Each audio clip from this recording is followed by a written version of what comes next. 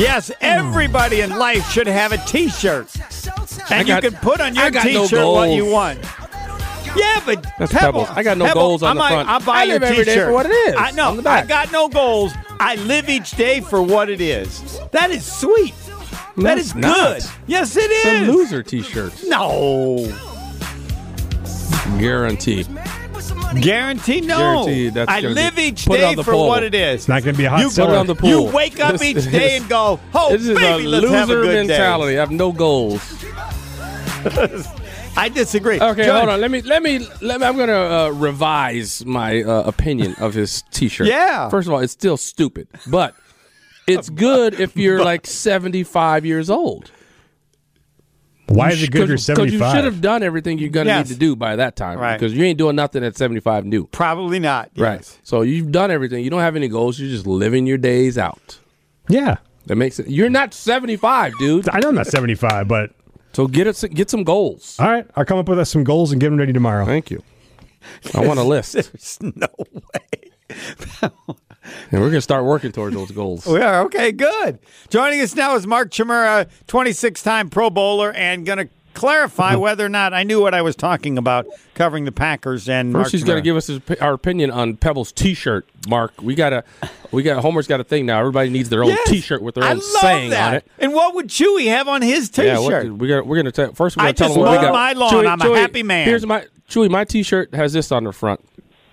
I don't have to do nothing but stay black and die. That's it. All right. Good for you. And Pebble's going to put on his, I have no goals on the front, and on the back, I live each day for what it is. Terrible I T-shirt. love that. I love that. And by the way, he's in his like early 40s or something. Are you even that old? Yeah. Oh, okay. Yeah, he's early 40s, Chewy. I live That's each a day 70-year-old for what T-shirt. it is. All right, Chewy, what's your T-shirt? Wait, Homer. Oh, what? Homer's is "Oh Baby." Oh, baby. How's that? That's Homie's tag word. That is his tag. I like a little bit more. I would. Mine? Yeah, what you're going to have, Mark? Mine was maybe the smartest thing I've ever said on my show. Now, I'm a fix-it guy. I think I can fix anything. Mm-hmm. If I can fix it, Homer, instead of pay for it, I'm going to do that. Yeah. Okay. But one of the smartest things I said on the show after trying to fix something that was very stupid, I said, plumbing, you're going to get wet. Electricity, you're going to die. I was fixing a light switch. I was fixing a light switch, Tony. And when you fix a light switch, one of the first things you should do is shut the power off. Yes, to everything. Absolutely, yeah. To everything. Well, I didn't do that. So I'm never fixing electricity. Did you get zapped again in my life? How bad did you get zapped? Ooh. What was it like? You just can't touch the hot feed there, Chewy. No, but what'd you feel? It didn't hurt. I don't know. It felt kind of weird. A little buzzy. Yeah, a little buzzy. Hair everywhere. It's putting your tongue on that 9-volt battery times 10. A little more than that. Yeah, so it'd be like on a 10. car battery, Tony. Put your tongue on a car battery. All right, let's get to the Packers and Mike Holmgren. Jason Wilde has talked about Nathaniel Hackett, how important he might be, and that the offense is a Bermuda Triangle. And I said, no. I remember Mike Holmgren. He ran everything. There was no Bermuda Triangle. They did the offense that he ran. He turned all the plays, stuff like that. And I said, but I'll ask Chewy because, certainly they thought Andy Reid was a good coach. They had other good coaches who developed the skills of their particular players in that unit. But as far as the offense, you didn't need 3 guys. You had one who decided everything, and his name was Mike Holmgren. Am I right, or to what degree, Chewy? You are right. You're right early on, and Holmgren was a micromanager, so he had to control everything. So we're talking more installation, right, which is more of an offensive coordinator's job, but Mike would do it as the head coach. But as we got more success, Mike would get pulled away. So sometimes Sherm would have to do it. The problem with anyone else... Wait a minute. What do you mean by pulled away? I don't understand what that means. What? I don't know. He had media availability. I'm talking like when we were pre-Super Bowl. There's a lot of things the head coach gets pulled away from. So Sherm would do it. Sherm Lewis. And Mike, the thing with Mike, I'll take a base play. 322 Y stick would be in every single game plan. Every single game plan. But Mike would install it as if we're the first time learning it. So installation with Mike would take an hour and a half. And it was so painful because we knew everything. But the problem was, Sherm, when he did it or someone else, they wouldn't expand because they were so afraid of making a mistake because they were so afraid of Holmgren. Whereas if Sherm told me to run a route a certain way and Holmgren didn't like it, and I'd say, well, Sherm told me to run it like that, Sherm would get his ass chewed. So they were very guarded, but the good thing about it is installation went with Mike from an hour and a half to about 45 minutes, which we loved. Andy Reid, for example, considered a very good coach, but I always thought that was the result of getting the tight ends to develop skills and be good at what they had to do. But I can't envision Andy Reid going up and going, Mike, I think we need to run this play, or what about? I just don't see that as part of it. So what's the truth there with the input the coaches felt that they could give to Holmgren? Well, I can tell you this, Homer, there were games where we found out after the fact that you could just tell Mike was stale. He didn't have it. He didn't have the play calling that day. We were sputtery. We weren't getting it done. And Mike was smart enough to know when he didn't have it, he would hand it over to Sherm. Oh. And as we found that out, we could tell when Sherm was calling the plays. Because Sherm wasn't as guarded as Mike. Sherm would just let his hair down and call plays that Mike wouldn't. And, I mean, it worked. It was a fresh start. But Mike was smart enough to know, look, I don't have it today for whatever reason.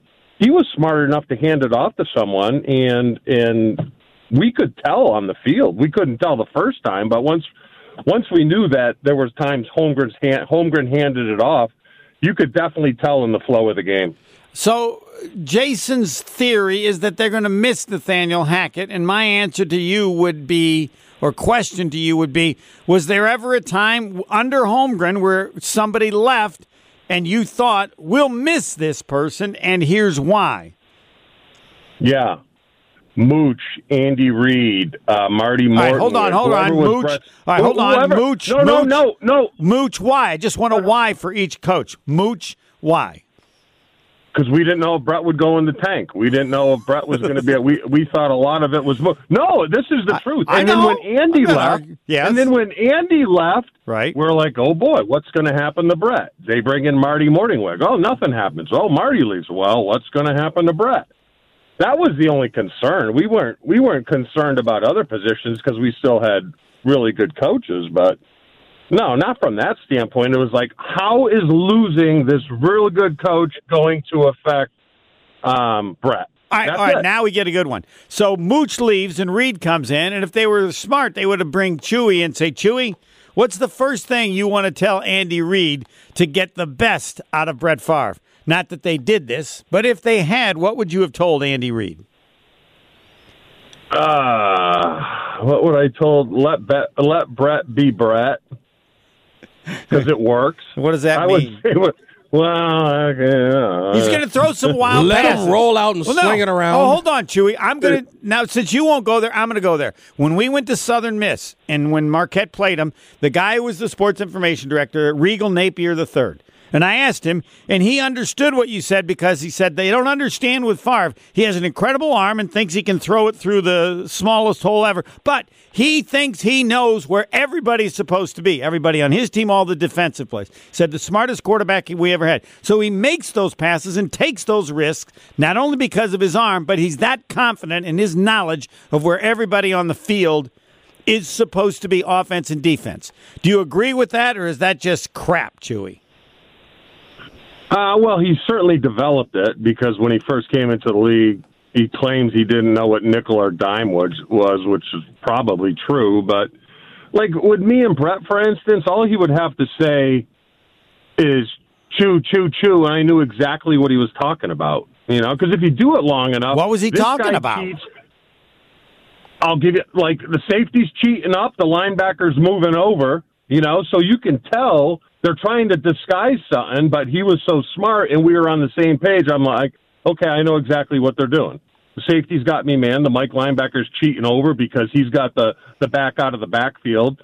So Brett might be saying, okay, you're going up against, I don't know, a great safety like Steve Atwater, okay? Chew, you're not getting the ball, but the chew means pick the Mike linebacker for the running back that's going to swing out of the backfield. You know? And you just get that from playing together and running together for all those years. Just because he was saying my name didn't mean the ball was going to me. Right. He's like, I need your help. Pick the Mike linebacker to free, you know, so that if you're around, and Tony, you know, playing hoops, you know, you play with a guy long enough, you right, all you got to do is give you a look, and you're like, give you a look, go for the backdoor lob. Yeah, I get it. But we had a question. We were talking about the importance of the position coaches and like what they're actually doing. If you know, if the head coach is like calling the plays, like what's the purpose of the position coaches? What are they doing for you guys? Well, for me, the farther I got on, like when Mike Sherman came in, God bless, Mike Sherman was great, and Mike Sherman was smart enough to know that I knew more about the tight end position than he did because he came right from college and he was an offensive line coach. And I remember the first meeting we ever had, he handed me the clicker. He goes, I need you to teach me how to play tight end. And I'm like, yeah, that's fine. You know, no problem. And Mike Sherman was great. The next guy that came in, first meeting, you're going to take notes whether you like it or not. And I'm like, ninth year in the league, I don't think I'm going to take notes. You know, and we battled there, but I'm like, you can't do that. I mean, it's so important who is there for Aaron right now in order for him to keep this thing going and be successful. That's why they pulled Tom Clemens out of retirement. They don't want to roll the dice with the possibility of hiring someone that Aaron's not going to get along with. Then it's a train wreck. But later on in my career, all Mike Sherman did for me was feed me information. Just overload me with information, and my brain will kick out what I don't need. And he was great. He was fantastic. Well, the wide receiver coach is under a lot of pressure. What's going on in that room, and who's doing what over there? It looks like a mess. Well, if he's smart, he's leaning heavily on Randall Cobb. That's what I would do. I would say, Randall, what is Aaron like in this instance? Where's the ball? What is he expecting you? Is it 3 steps? Is it 5 steps? The back shoulder? Is it more of a feel? You know, that's the one thing I had to learn, you know, through all my years is the clock in your head. Because the more panicked and the more adrenaline that's flying, you have to control that clock. Where it's 1 second, 2 seconds. It's not 1, 2, 3, 4, 5, you know? It's controlling that clock, knowing that there comes a time that quarterback has to get the ball out. Yep. You know, and at Homer, I battled with you a lot over Super Bowl 32. The last play of the game, I remember it, was just bad because there was no blitz check. He kept scat on. I knew because they were bringing 2. Brett wouldn't have time. I was supposed to get up to 12 yards. I get up to 12 yards. Brett's on his back. It's just, it was a bad situation. No, it was Holmgren. It was a bad play. He made a bad play. You didn't have a chance or time to allow another bad play. And in that last play, he made a bad play. Right? I will know that play until the day I die. Yep. Red right, 2-jet Winston. We didn't run it one time all year long. Chewy, last question because this started. Do you believe the Packers, and you will notice a difference in the offense, and there will be some loss of note because Nathaniel Hackett is gone? I say no, but I'm willing to listen to yours. No, because he doesn't call the plays, and LaFleur wants the receivers, tight ends, running backs to run the play. He wants it done, not Nathaniel Hackett, so no. Thanks, Chewy. We'll look forward to your T-shirt. The plumbing electric thing is funny, but it's too long. It's not you either. We got to figure it out. I didn't. You know what Chewy should be? I didn't need Brett Favre. Brett Favre needed me. No, he should be. I'm not taking notes. That's nope. Not happening. Next.